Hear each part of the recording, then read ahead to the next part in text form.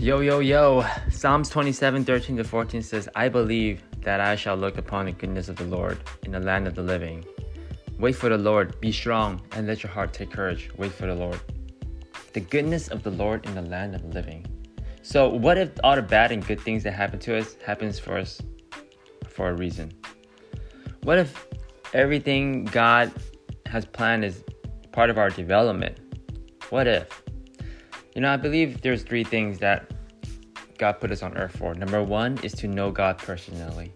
It's basically having a relationship with Jesus and being able to talk with Him, to fellowship with other people. And number 2 is our ministry to others. How we are loving others with the gifts and talent that God has given us. And number 3 is for our personal development. It's to make us into a better person. It's not like we can go to heaven with a U-Haul, with all our possessions, our belongings, not even our achievements. I think God makes things happen to us for a reason, so we can be a better version of ourselves, and it's this continuation. So, what does it mean to wait for the Lord and be strong? Let your heart take courage.